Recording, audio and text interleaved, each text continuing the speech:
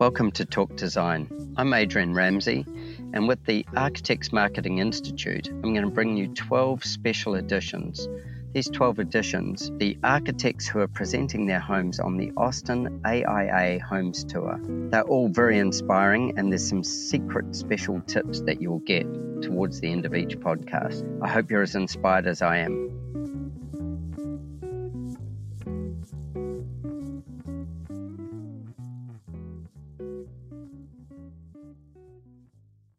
My guests on Talk Design today is Tim and Dave from Tim Cuthbert Architects in Austin, Texas. Now, these guys have got a project that they've got on the AIA Homes Tour this year, which is called Camp Frio, and it's in Leakey, Texas. So it's 3 hours west of town. Now, this would have been a big call if you were trying to get all the homes to view. So you would have had a 6-hour drive, and you'd probably wanted 30 minutes minimum, maybe an hour or two out there in Leakey, Texas. So you would have devoted a day to it. So again, one of these things that the pandemic and having a virtual tour has created is the ability to have a project like this available to see. Tim's been in business in this is an architectural firm in Austin for 30 plus years. So he's an old hand at this, and he's well known for the beautiful work that the firm produces. And from that, I'd like to say welcome to Talk Design. And guys, tell us just a little bit about how it all goes down with you guys, what the studio you do, what sort of work you like to do, who you work for, and what your philosophy of architecture is. Thanks, Adrian. It's nice to be with you. We design just houses. I worked in a commercial firm early in my career and loved my job and loved the architecture associated with that, but really realized I'm in love with the scale of residential design. I would rather draw a piece of furniture than a city block. So we focus on the houses. It's always been a small firm. 10 years ago, Dave came knocking on the door and came to work for us, making a firm of 3 people. And really expanded things. And we are simpatico. We have had so much fun working together because our skill sets are complementary. So it feels like the work is better together. I am interested in creating space and atmosphere. Dave comes with a real passion for graphic design. Nice.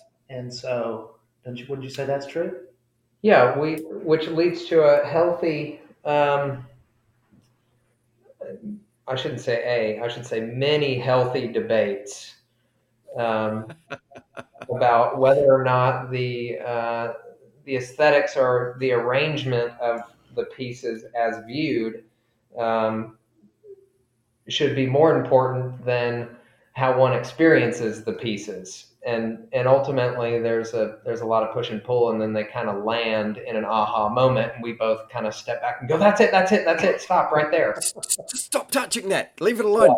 Lift your pencil. And the nice thing is we both know at the same time. Yeah, gotta love that. Oh yes, we both kind of exclaim at the same point. That's it, because we both, when we're both satisfied, we know it's good. Now, and so that doesn't mean our clients know that it's good, but we know. they're yet to discover the goodness.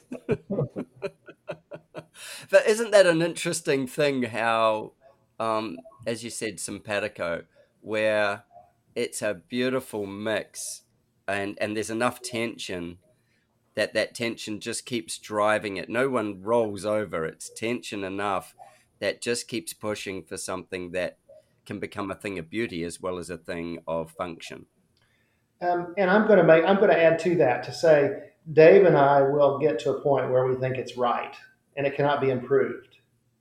Then the homeowner reacts to it and throws us a real curveball. You know, one of the main goals will change or something, or all of a sudden this minor request becomes major. Uh, and it'll send us into a tailspin, and we'll kind of keep pushing and pulling. Interestingly, though, that third that third person input, the homeowner, more often than not, when we land on a solution which satisfies their input, it's better than it was when it was just two of us. Yeah. Isn't that interesting? Have you ever studied any of Napoleon Hill's work? The writer who wrote Think and Grow Rich. So Napoleon Hill has this thing where, if you know the story of him, but he wrote Think and Grow Rich, which he interviewed all the richest men in America at the time and then distilled a lot of what was going on with that and their success. And he did that through Dale Carnegie, who was American Steel. Mm-hmm. Anyway, Andrew Carnegie, who was American Steel.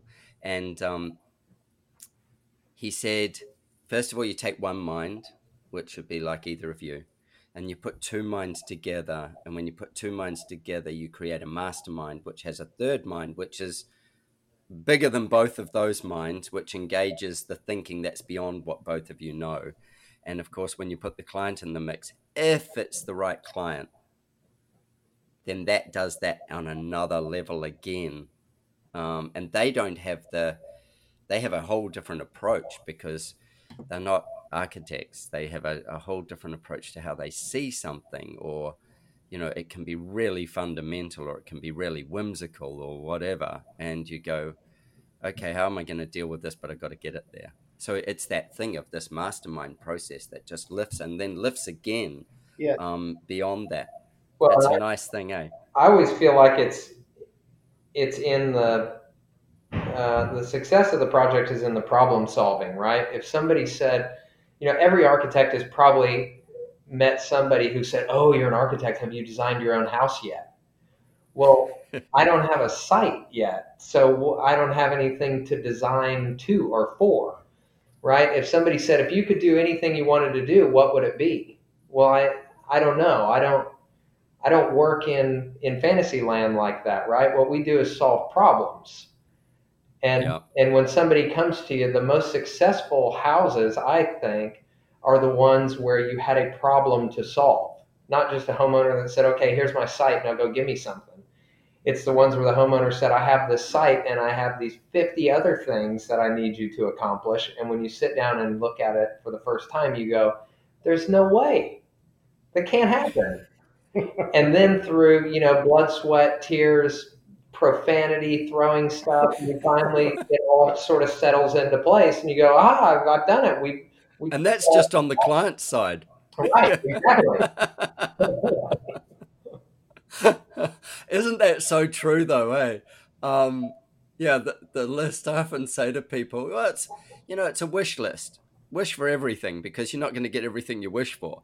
It's just we're going to try and get you as close as possible. And, it's a fascinating piece of tension, it's the fun of it. That's the joy of the job. Without that, as you said, Dave, if somebody said, we can do anything you want, I'd go, well, I'd like to spend some time finding the right site.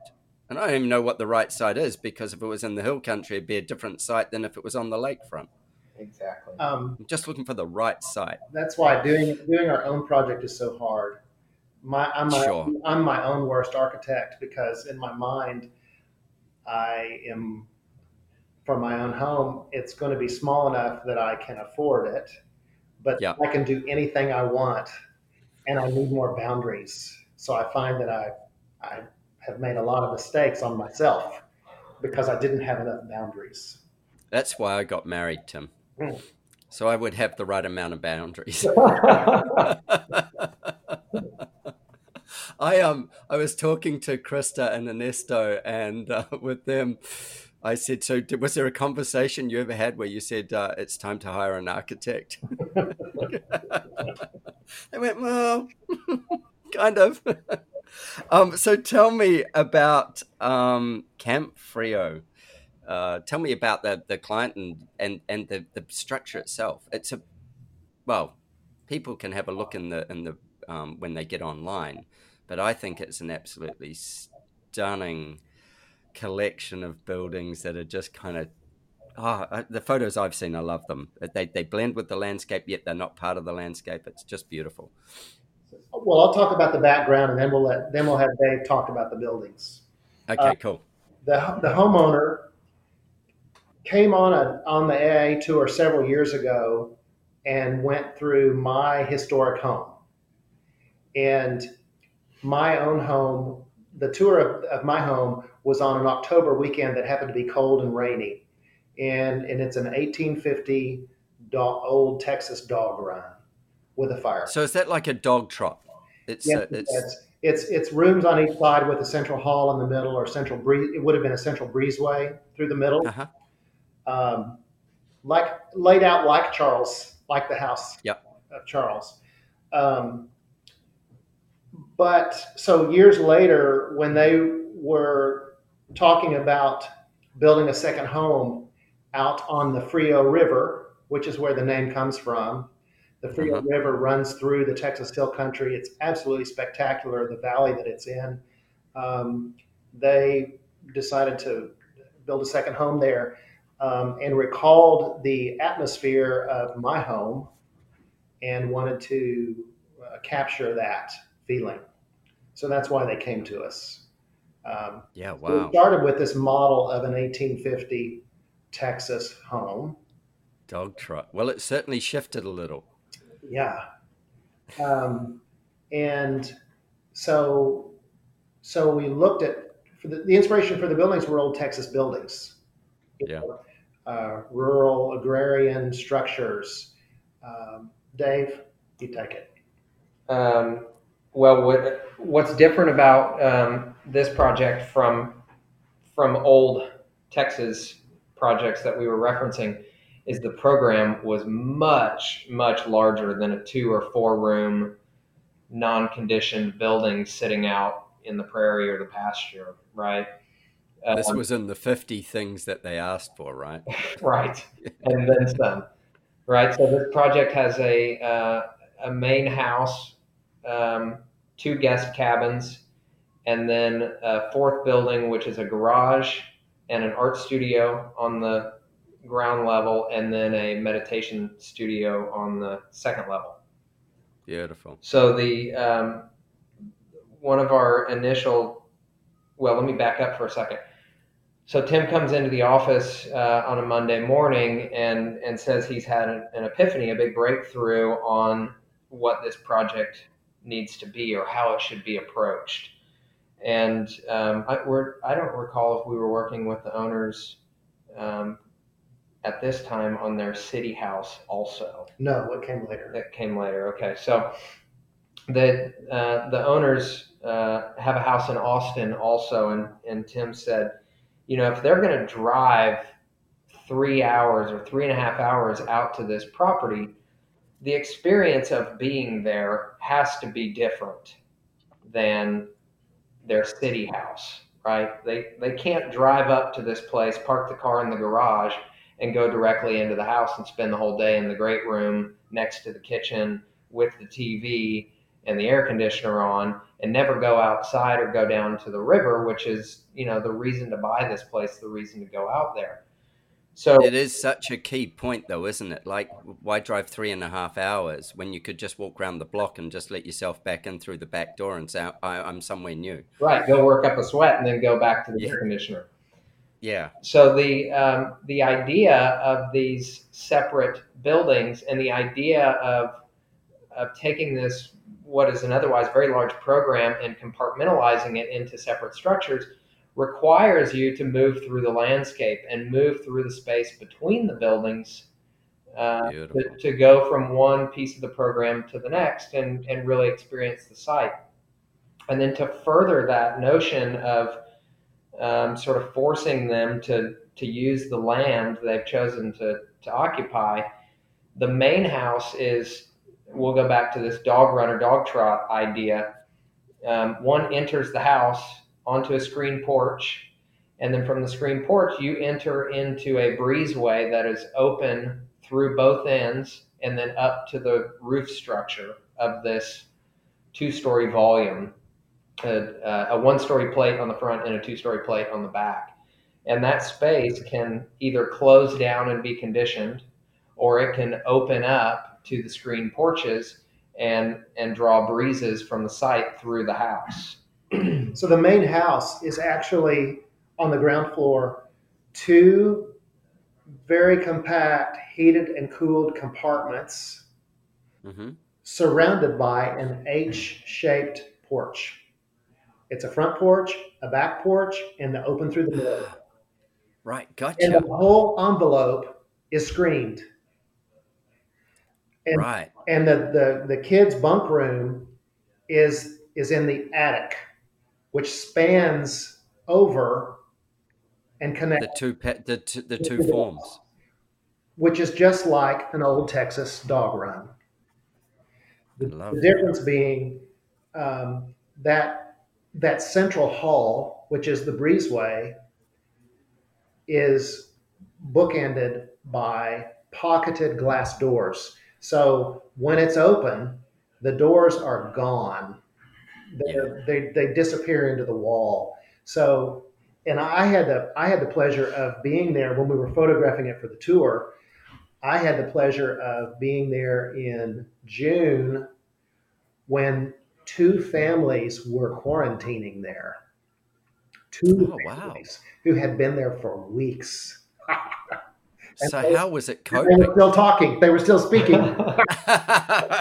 Well, that was probably a good thing because it came down to that exploding the designer part kind of stuff. Well, so it worked. But what I discovered in June, which is hot in Texas, Oh, yeah.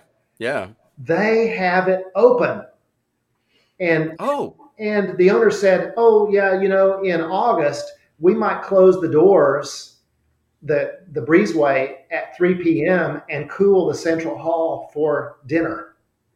But otherwise, yeah. it stays open because it works. It draws the air through. The kids are running in and out.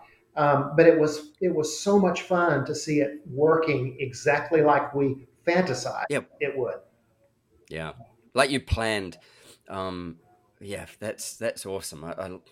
It makes such a difference when you because you do a lot of thinking and work to actually make these things work like that, and also you imagine that's how it will be lived in, but you can't control how it will be lived in.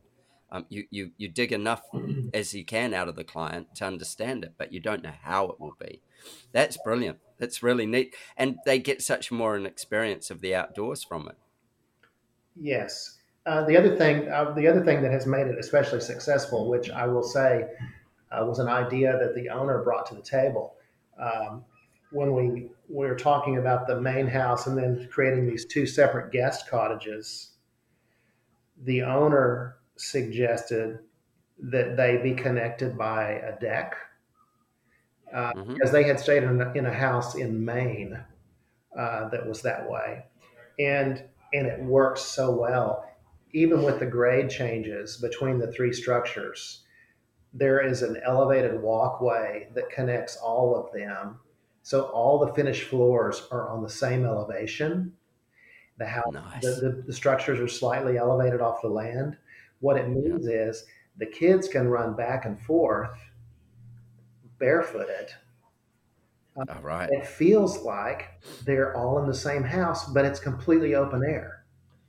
Well, Yeah. you And also that go. you can run back and forth barefooted so as not to get bit by the rattlesnakes, kind of like that old Glenn Murcutt project where you sit on the edge of the building and you dangle your legs down and you're just high enough so that the deadly snake doesn't jump up and bite your leg off. Oh yeah. Uh, It's that's a really fabulous point though about it, because again this wouldn't be something you could discover on the tour. We could if we were there and we were walking around it, but we wouldn't discover or feel that necessarily. And I haven't seen the videos yet, but those kind of things, so that you get to imagine it. What are some other points about the project that, if you were to be on the tour now and you're not, like virtually, not physically, and what would be some suggested like angles or things to go and discover about the project? Oh, one comes to mind because it was touching when I was there in June. I was up on the upper level of the main floor with the photographer who was shooting the bunk room, and I looked down, and the kids were kind of flopped all over the screened porch. These three of the four little kids who had been there for the summer, and they were just talking. They were, there wasn't a television on, but the house is open, the breeze is blowing through, and I'm looking down on the kids having a 6-year-old conversation, and they're kind of Awesome. flopped all over the furniture. And it was I just thought that is so beautiful. The other thing I noticed was just to be in the house and being aware of the kids playing outside because it's so open. There's the space between the buildings, between the main house and the cottages, that is captured by this elevated deck, Yeah. is all flat sod. That's the only sod on the site. It's a smooth, soft grass. Yeah. Everything else is Right. wild, but it's this giant play yard where they're rolling around and wrestling out in the yard, and you could hear them and see them. Amazing. It was so cool because that was what our intention was. Yeah. And it played out. Yeah. I, Yeah, that's cool. I think one of the other things, from a planning perspective, um, that you wouldn't get unless you actually visited the house. This house sits in a development, called Frio Canyon, and it's a big piece of property. It was a big ranch that was platted off, by a developer who he's a contractor. He built this house. He does a lot of really fantastic work in Austin and in the Hill Country. His name's David Dalglish. Oh yeah. So there are other projects out there. There are other houses, and they don't show up in the photographs. And part of that is because, the buildings are rotated on the site. This sort of quadrant of buildings is rotated almost 45 degrees on the site in lieu of being parallel to the front and back lines of the property. Right. And the compound of buildings is pushed about as far back as, does it nearly get to the floodplain? Yes. The back of the property sits in the floodplain for the river. Yep. So the compound is pushed back to the edge of the floodplain, and because the buildings are rotated, you're never looking at a neighbor's house. You're always looking up or down the river, and because of the floodplain, you're also looking into the neighbor's portion of the floodplain. So Got it. your views just go on forever without looking at other houses, although they are there. Well, the thing from the photos I've seen, because there are no other houses in the photos, if you'd said to me that when you just said it was in a development, my first thing was, my mind went, what? Like if I've looked at the wrong photos, pretty much that's where my mind went. I thought this thing was sitting in, a couple of 100 acres of ranch land. Well, Um, it is. So what happened? David bought a ranch and occupies a portion of the ranch, but then he created these really large tracts and yeah, right. sold the individual tracts of land, but supplied all the utilities and Oh, services.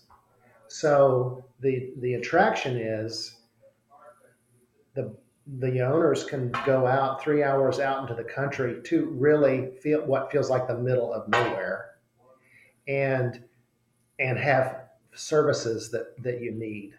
Yeah. In addition to utilities, maintenance and caretaking and housekeeping and all the things that would be difficult to have T- remotely are shared with oh, with the homeowners.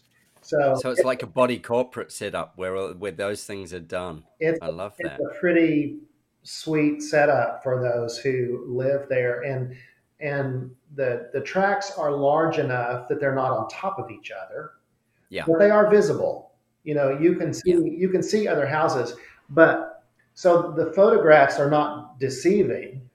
There's enough No, no. space between them, um, but it's fun. It's interesting because the road that runs through the property is parallel to the river, and most of the other homes are positioned parallel and perpendicular to the road and the river.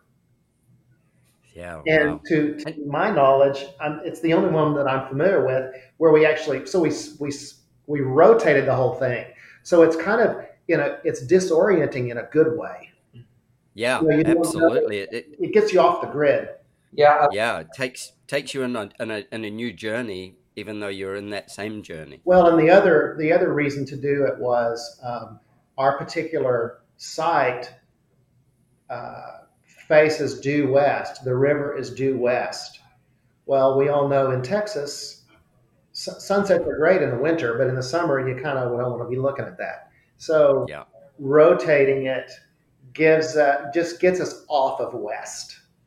Yeah. Right. well, and I tell this story all the time. I think it's one of the coolest things about the project. That rotation paired with the appearance of the buildings, right? We talked about sort of referencing these old Texas rural agrarian structures, and when we were first starting the project and we were ending up with four buildings, I thought, how the hell are we going to put four buildings on the same property, none of which are similar in size, shape, height, nothing? I mean, they have nothing to do with one another. How are we going to do they they could have been, they but you guys chose not to. We chose not to, right? And well, the plans worked great. So we came up with this idea that if we take this old sort of rural ranch structure, be it a barn or a tool shed or a house or whatever it may be, we're going to start with a low plate and we're just going to start ramping the roof up as far as we believe this slope can go. And then at some point, it's either going to stop or it's going to flop over and act like the brim of a hat when it's facing west. So what we end up with are these very simple, sort of rudimentary agrarian structures that they sort of appear that way, and because they're not sitting parallel to the road, it almost feels like when you're driving through there that these might have been the original buildings from the ranch, right? The original homestead. And Right. that poor guy just fell on hard times and started carving up his ranch and selling it off. So he could bank. How fabulous! That is a really cool piece of it, because it fits with the landscape so well, yet it functions so fabulously in there as well. But then it's not like trying to be the big shiny mansion or the No, shiny space. It's with the landscape. yeah. We wrestled with them for a while with the forms because it's four unique objects. Um, the magic happened in the editing, Yeah. Wow. dumbing it down. Oh, which leads me to talk. I want to talk about the construction. We Yeah. had, because of the remoteness of the site, I think we made a total of 5 site visits from beginning through the end. And did David build it? David Dalglish built it, Yeah. and his crew out there. He has cultivated a crew of local carpenters and craftsmen to work on these houses, um, and manage them. They are so well managed, and the communication is so good. He had one guy driving in from Austin about once a week or every other week, and then two guys that were on site every day with a satellite phone that would drive in from about an hour and a half away. And if there were questions, we're so accustomed to our project being close to our office. And if Sure. something comes up, oh, hey, give me 20 minutes, I'll run over to the house and we'll look at it.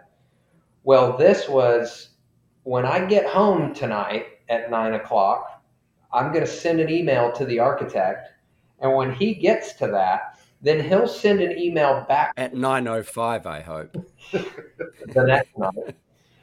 And so there was this very delayed, and we knew this going into it, right? There was this very sort of Delayed response. express version of communication.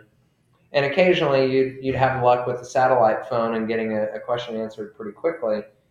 And knowing that going in, we said, okay, look, we're going to have to detail this thing as beautifully as we can, but we can't expect that we're going to be able to answer questions on the fly. It has to be really dumb, and we don't know. We got lucky in that the level of craft was incredibly high, but we didn't know who was going to be building this thing, who the trades were, right? We didn't know any of the trades. So we thought, okay, this thing is going to be a manual saw with 3 nails in it. That's how we have to imagine this thing goes together, right? Gotcha. So we had to really simplify the details. And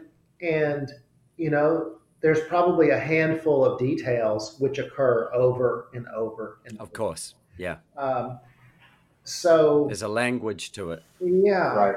And it worked. David's crew did such a great job. We would go, one of the few times that we went out, it was shocking to go out and see that they actually look at the drawings, they actually follow the details. It was a pretty nice experience. I bet it was. How many pages of schematics did you have? We had a set of documents for each building. Well, we had one set of documents for the guest houses. We had one for the main house and one for the garage. So we had 3 separate sets of CDs that we issued to the field.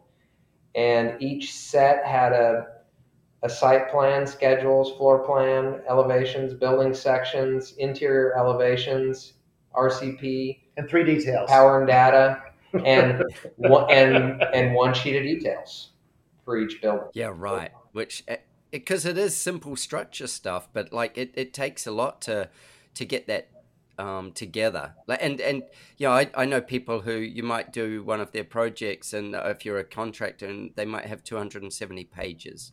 Now, oh no, I mean I'd say 20 pages per building. Yeah, so manageable, and that's why they read the plans. That makes the difference. It makes the difference. It's manageable and it's doable. Guys, that is fantastic. I am so looking forward to seeing it. And actually going out next time I'm there, going out towards that space. I may have been before. I'm never sure. I can't quite always orient myself and go, oh yeah, that's where I was. But Leakey, Texas. Adrian, when you're in Austin, you'll have to. David Dalglish has a helicopter. I'll talk to David. Has a helicopter tour service. You'll have to talk to David because that's the way to go out. Hook me up. I think I've met David before on tour in one of the houses. But yeah, that sounds like me. I mean, a jet wouldn't work for me. A helicopter may. Oh, listen, the helicopter over the hill country is spectacular. Oh, I bet. This year when I went up to the Texas Society of Architects, I flew up with Tim Brown. Yeah. So we flew out of. You're brave. Yeah. Because it was Tim or because he was flying? Because I hadn't taken him up on that one yet. At some point, he said, "Hey, do you want to join in on this thing?" I think At some point. I think I think he shares it with a couple other guys. And I said, "Well, what year is it?" And I forget what he's like. "Oh, it's like a 1954 Beechcraft or something." I said, "No, I'm good. I'm good. They've built newer planes since then." Yeah. He just sold it, and his next aircraft that he'll be flying around in, he's just bought into something which is a Cirrus, which is a very, very fast, beautiful airplane. So yeah. Hey guys, I'm looking forward to seeing the home. I'm looking forward to being back in Texas next year for a live tour, if we're going to get one. I'm sure we will, and catching up with you then.